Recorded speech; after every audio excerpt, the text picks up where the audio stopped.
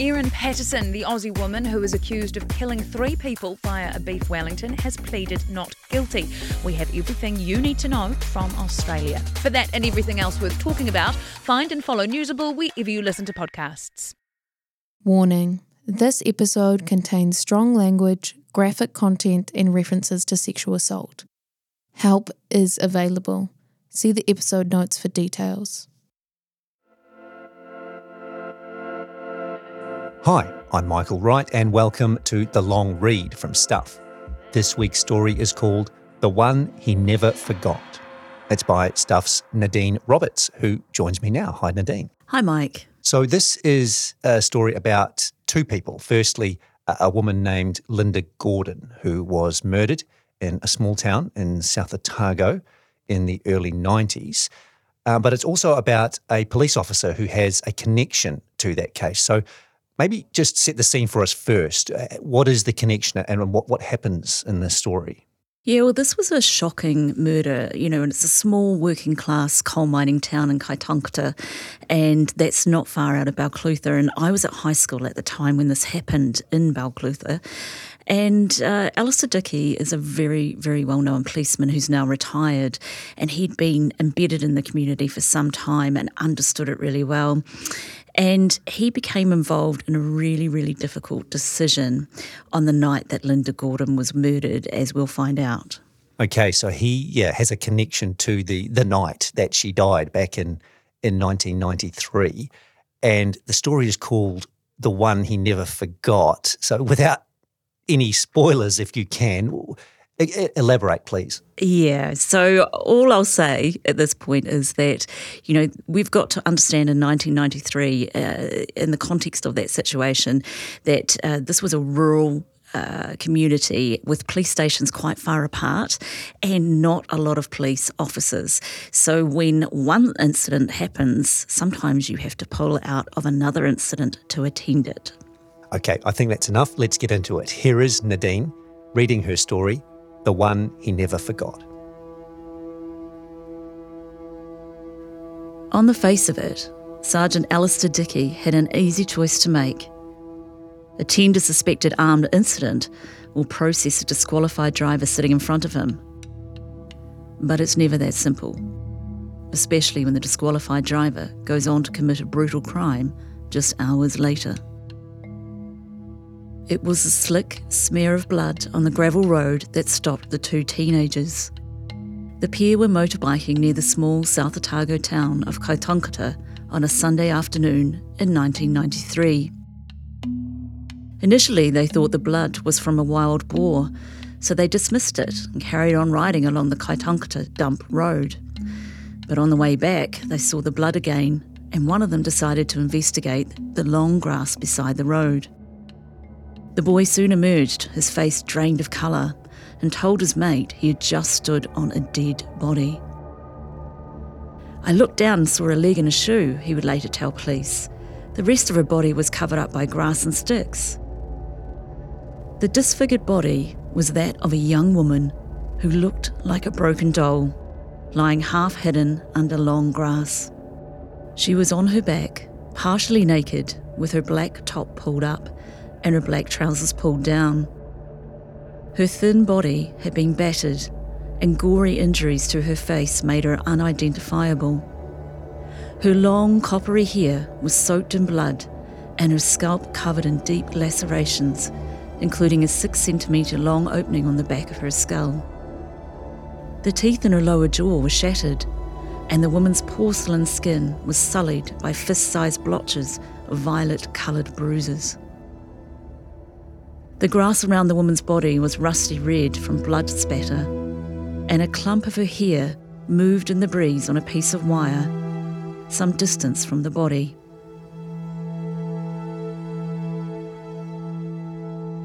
Not far away, in Balclutha, Alistair Dickey had come off shift after a busy night and was at a barbecue when he got a call to say a body had been found at the Kaitangata dump.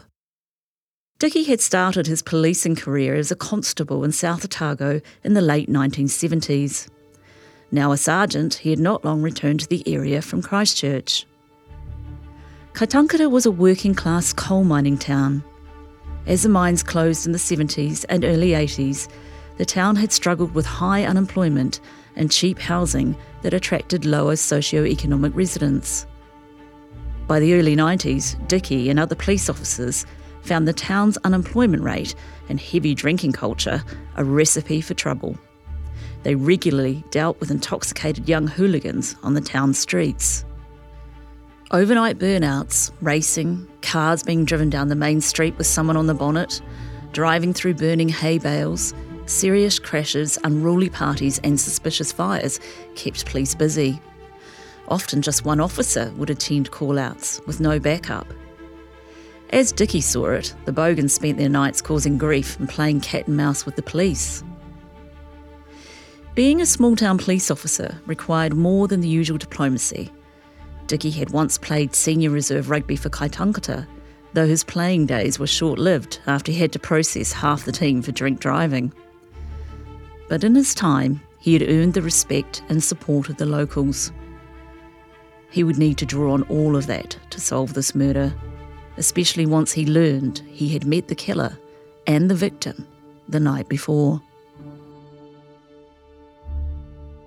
On the morning before he committed murder, Jason Dwayne Lilly, an unemployed 23-year-old from Kaitangata, drove himself and his mate to periodic detention in Balclutha in his distinctive yellow Anglia van. Lilly had moved to Kaitangata only a few months earlier. He stood out with his shaved head and eyebrows with lightning-bolt tattoos, a common neo-Nazi symbol derived from the SS in Nazi Germany. His rap sheet stretched back to age 15 and had grown steadily more serious. Burglaries, driving offences, and escaping custody turned into being caught with offensive weapons, including knives. He had spent a significant amount of time in prison, including a stint over Christmas in 1992. His latest periodic detention was for receiving property, possessing a knife in a public place, and possessing a syringe. After completing periodic detention at 3 p.m, Lilly and his mate bought some beer and went back to the Kaitangata house Lilly shared with his partner Kelly and their young daughter. About 5:30 p.m, Lilly and another friend went to see a female friend who lived nearby. She described Lilly as being in a really bad mood. At 7 p.m, Lilly came back to his mate's home, asking for $30 for parts, but he intended to spend the money at the pub that evening. 24-year-old Linda Gordon, the woman he would kill, walked into the Bridge Tavern at around the same time. The pub was just a few streets from both Gordon's and Lilly's homes. Gordon was staying in the town for a fortnight under an assumed name to put some distance between her and an ex-boyfriend. The man was also the father of her 2-year-old daughter Laura, who Gordon had left in Dunedin with her parents. Her ex had become intense, and Gordon felt she needed to stay away from the city until he calmed down. Close friend Josie Harris said Gordon was a confident, striking woman and a proud mum. She was popular and had the brains to achieve whatever she wanted. Gordon had recently completed a fashion course and was heading towards a career in the industry. While at the pub, Gordon borrowed $20 off a flatmate and had a glass of beer and a packet of chips. That flatmate last saw Gordon at 8 p.m. when he left the Bridge Tavern. Gordon was standing across the road from the pub. He called out, "See you later," and she waved back in acknowledgement. Gordon and Lilly first encountered each other shortly afterwards. Lilly would later say he came across Gordon hitchhiking not long after 8 p.m. The pair knew of each other, although Gordon's boyfriend, John O'Rogle, had warned her to be wary of Lilly because he didn't trust him. Lilly claimed Gordon told him she wanted to go to Balclutha to have a beer, so he offered her a lift. The pair then travelled together to the Rosebank Lodge in Balclutha, where they were seen at around 9 p.m. A witness who knew Lilly said the pair sat in the Anglia van outside the pub for around 20 minutes before heading inside. An employee at the pub said Gordon bought a beer, and Lilly, who she knew, seemed unusually quiet. Lily and Gordon didn't stay long and were seen soon after at the South Otago Hotel, where they played pool. Publican Keith Hill said they were quiet and didn't appear intoxicated. They then headed north to Milton and played more pool at the Milton Hotel. About 11:25 p.m, they had just started back to Balclutha when they were stopped by Sergeant Alistair Dickey. Dickey and other South Otago officers had been in Milton that night to help keep the peace. A series of drug-related search warrants in the town during the week had raised tensions. After a debrief at the Milton station, Dickey left to go back to Balclutha. As he turned onto the main street of Milton, he noticed a yellow van travelling south. There was nothing overtly suspicious about the vehicle, but Dickey had a feeling something wasn't right. So he pulled it over. When queried about his licence, the male driver initially lied. He told Dickey he was unlicensed, but not disqualified. Eventually he admitted the truth, but then lied again by claiming a friend had dropped him and his female passenger at the Milton pub, and then left them stranded and unable to return to Kaitangata unless they drove. The driver seemed to Dickey to be alert and was speaking clearly and intelligently. He was cooperative and not displaying any signs of intoxication. Dickey was about to start an alcohol breath test when a constable from the nearby town of Lawrence, also helping in Milton that night, approached him. The constable said his wife had called him to say she thought someone had been shot in the town, which was 16 minutes away. She had heard what sounded like a gunshot, followed by screaming and banging. Dickey knew he had to respond. There was no police in the area. He told the driver of the van he would summon him for disqualified driving and asked if the female passenger could take the wheel. The driver said the woman was his wife and she had a licence. Dickey spoke briefly to the woman. She seemed cooperative and coherent, but he didn't have time to confirm her driving status. Dickey told her to drive and raced to the Milton police station to brief staff and coordinate a possible armed incident. He didn't give the encounter another thought. I think you're conflating a whole bunch of issues. Don't want to be held to account on rising child abuse numbers. You can manipulate crime statistics. I promised I wouldn't ever talk to you about gotcha journalism. Hang into the National Party's attack line there. But I think it would be a resignation offence if I didn't deliver tax reduction. I'm not worried about it at all. Nothing iffy in there. That sits with you perfectly fine. That's what we're focused on. Whatever happens in politics, the weird, the wonderful, the important, the thought-provoking, we got you. Listen to Tova wherever you get your podcasts. Today on Newsable, we go inside the courtroom where Erin Patterson pleaded not guilty to murder charges related to that infamous beef Wellington lunch. Plus, why it's a good time to be a first home buyer and the diss battle between Kendrick Lamar and Drake. For everything that's worth talking about, find and follow Newsable wherever you get your podcasts.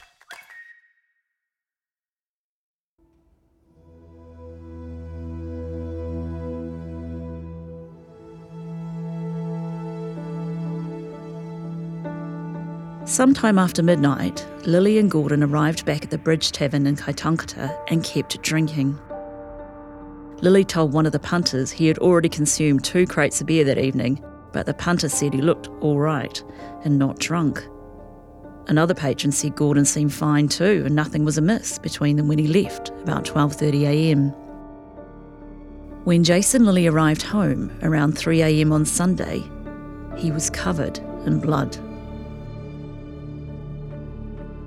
His partner Kelly wasn't home, so he tried to call her at a friend's place he thought she might be staying at, but no one answered. Lily then took off his black Levi's, blue fisherman's neck jersey and green army shirt, shoved them in the washing machine and scrubbed himself down in the shower for more than half an hour. He then mopped up any blood in the house before making himself a hot drink, eating some chocolate and going to bed. About 9:30 the next morning, Lily finally reached Kelly by phone and said he had done something really serious the night before. He said he would tell her more when she got home. Kelly later told police, "He said if it went past my mouth, he was really going to bash me." About midday, Kelly arrived home and confronted Lily. "I killed Linda last night," he said. Lily recounted meeting Gordon and their short pub crawl culminating at the Bridge Tavern in Kaitankata after midnight. He claimed Gordon had given him some Valium, and blood test results would later suggest they both had taken the drug. He was angry at Gordon for suggesting they go for a drive in the Kaitankata Hills for a romantic liaison. He told Kelly he thought he would play along and give her a hiding for flirting. Lily's story is heavily disputed by Gordon's friends and the police. No one knows exactly why he decided to take Gordon up to the Kaitankata dump. However, his semen was later found on her body, suggesting a sexual assault. What is not in dispute, according to Lily's own admission to Kelly, which she later relayed in court, was that he had picked up a wheel brace when he got out of the van, put it on the roof, and told Gordon to come around to the front of the vehicle. He said he hit Gordon twice in the face and she fell to the ground. He then put an arm around her neck and choked her until she passed out. Lily said Gordon came to seconds later and asked him to take her to the hospital. "No way," he said. "You're fucked," before beating her repeatedly over the head with the wheel brace. "He said to me that he just lost it," Kelly said to police 2 days later. "He was just so frustrated. He said frustrations over the months and years started coming out." Lily may have been referring to being adopted and his years of being in and out of correctional facilities, although police files do not make that clear. He then dragged Gordon off the road and into the grassy clearing and left her in a fetal position. On the way home, he threw the wheel brace in the Clutha River. Though deeply shocked, Kelly knew Gordon's body would be found. She asked Lily what he was going to do. Lily said that he felt he had covered his tracks, but he wanted to go back to the site on Sunday night to move her body. On Sunday afternoon, some friends visited and they all drove into Balclutha for fish and chips. Lily told the friends he had been out with Linda Gordon the previous evening, but that she left in a grey Holden with another man at the Bridge Tavern. When they got back from Balclutha, Lily asked one of the friends if he could borrow a car. "What for?" his mate asked. "To move a body," Lily laughed. But it was too late. By then, Linda Gordon had been found, and police had sealed off the dump. That night, Kelly didn't sleep. Lily had told her he would get her if she told the police what had happened, as soon as he got out of prison after he had confessed what he had done. The next morning, Lily's main concern was his distinctive yellow Anglia van parked in his garage. There were traces of blood on it, so he borrowed his mother's car and went to Balclutha to buy petrol and cleaning products. When he got back, he cleaned the van. Lily then said he might go down to Kaitankata School, where police had set up the homicide investigation. He planned to tell them he had been with Gordon on the Saturday night, but she had left with another man in a grey Holden. It wasn't long before sightings of Lily's van raised police suspicions. 2 young men had seen the vehicle at the dump at 2:45 a.m. on the morning Gordon died, and a neighbour heard Lily arrive home not long after that. Police examined the Anglia and quickly found smears of Gordon's blood on the driver's door and the accelerator pedal. There were also blood spots on the front passenger indicator light. Luminol testing would show partial bloody footprints through Lily's house, including the bath. Lily also showed signs of being in a fight. He had scratches on his right hand and a graze on his left elbow. On the Monday night and into Tuesday morning, Lily was interviewed extensively by detectives. During breaks, an officer would sit with him and Kelly in the interview room. That officer was Sergeant Alastair Dickey. Police statements show at 10:50 p.m. on Monday, December the 20th, Dickey sat with Lily and Kelly during a break. At 11:10 p.m, after Kelly had left the room, Lily asked Dickey if he would get bail if he admitted the murder and asked which prison he would go to. After this, the confession came quickly.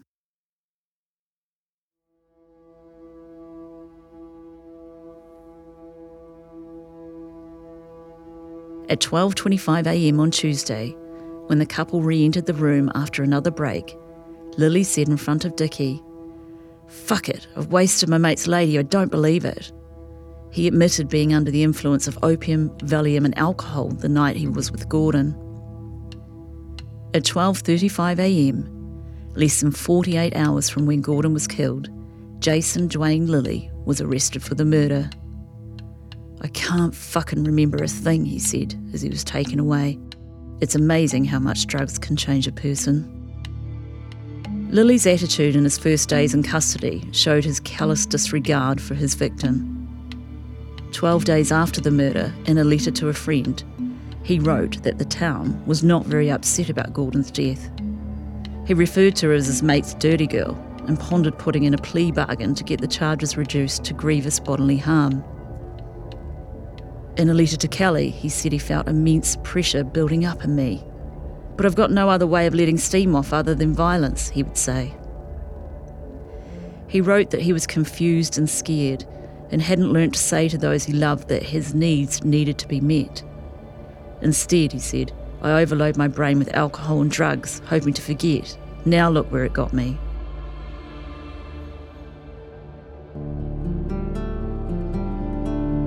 Lilly's actions traumatised Kelly, who repeatedly apologised to Gordon's family in the days following the murder.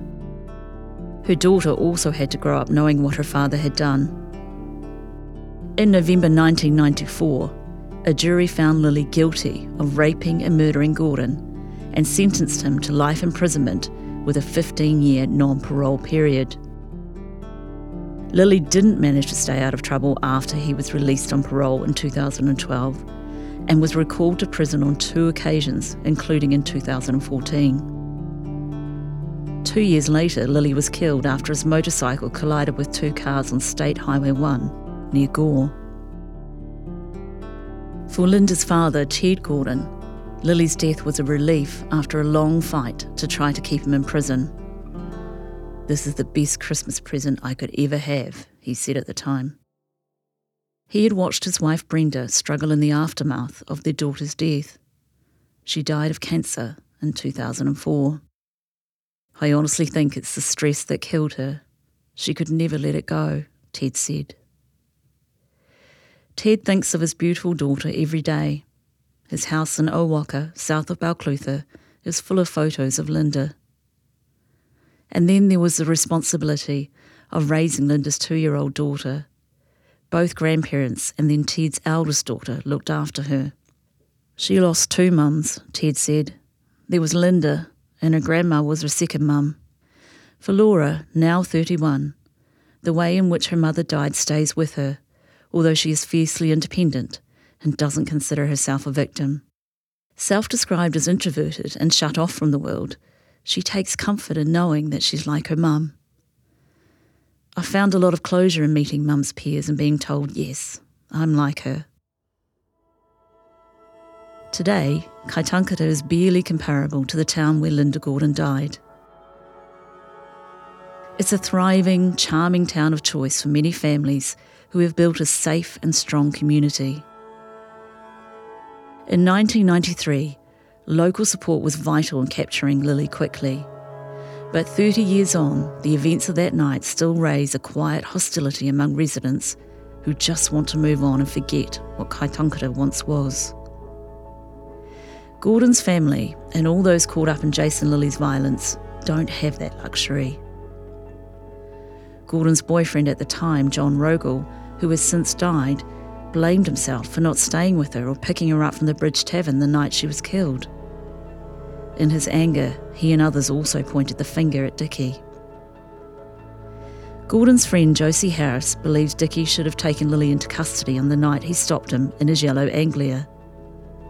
She also believes police later downplayed Lilly's history of violence. Harris says he was known to be violent towards women long before he happened upon Gordon. Dickie went on to become one of the most respected and accomplished policemen in South Otago's history, but that night still haunts him. Whatever he thought about Lilly that night, he couldn't have taken a disqualified driver to a potentially dangerous armed incident. But he remembers the sickening moment he first heard about a yellow van being connected to Gordon's death. He immediately connected the man and the woman he had pulled over to the body found at the dump. Since then, he has thought about Linda Gordon often and agonised over whether he should blame himself for what happened to her. He has replayed his actions over and over again in his mind, trying to see if he could have done anything differently. He understands Gordon's friend's anger, and he has always wanted to set the record straight about the difficult choice he faced that night. The hardest part was accepting that he probably never had a choice at all. Realistically, he said, I don't believe I could have prevented the final outcome.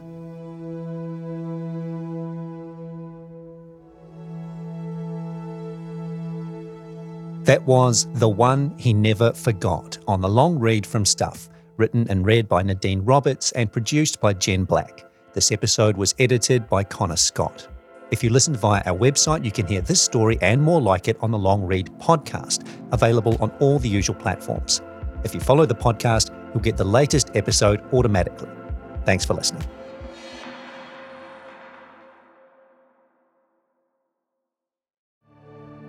This pod took time and resources to produce. Please support our mahi and visit stuff.co.nz/support.